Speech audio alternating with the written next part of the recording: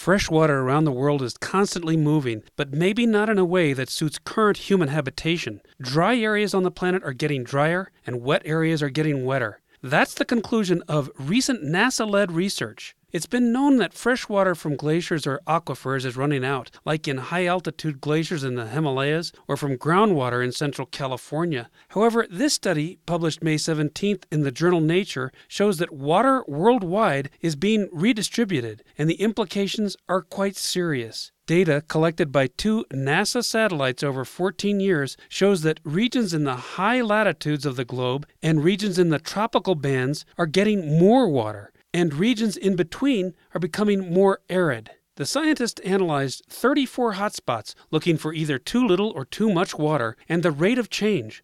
Among those was the Ogallala Aquifer in the heartland of the U.S., which is being overused for agriculture. And overpumping for growing food is a global problem. Water loss is occurring in areas as diverse as Saudi Arabia and China. The scientists attributed the problem to various factors like the possibility of climate change, human activities such as pumping groundwater, or the frequency of extreme flooding and drought. One of the study's authors, senior water scientist at NASA's Jet Propulsion Laboratory in California, is Jay Famiglietti. He said what's new about this study is that the data they analyzed was collected by NASA's Gravity Recovery and Climate Experiment satellites, also known as the GRACE mission. The satellites weigh water mass changes rather than using images of Earth's surface. Well, first of all, we looked at the whole, all of the continents. So in past studies, we've either picked out individual spots and written a paper on one location in detail. Looking at the map of where fresh water is being redistributed, Famiglietti is very concerned about the study's implications. Because I think there's huge implications for food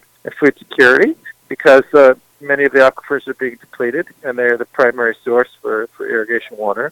I think that there are many issues with human security, meaning access to fresh water is changing because we're developing classes of haves and have-nots. What's being defined as a geography of water increases and decreases, which will lead to climate refugees. For example, some will flee regions becoming more prone to flooding, and others will leave dry places once fed by glaciers. The problem requires solutions that cut across political boundaries. For instance, with groundwater, Famiglietti says depletion has to be managed across state and country lines. The Colorado River Basin is a great example, he says, of people not talking about groundwater among states, much less with Mexico. But it's the urgency of the situation that demands attention. We are able now to see the pace of change and to see the scope of the problem.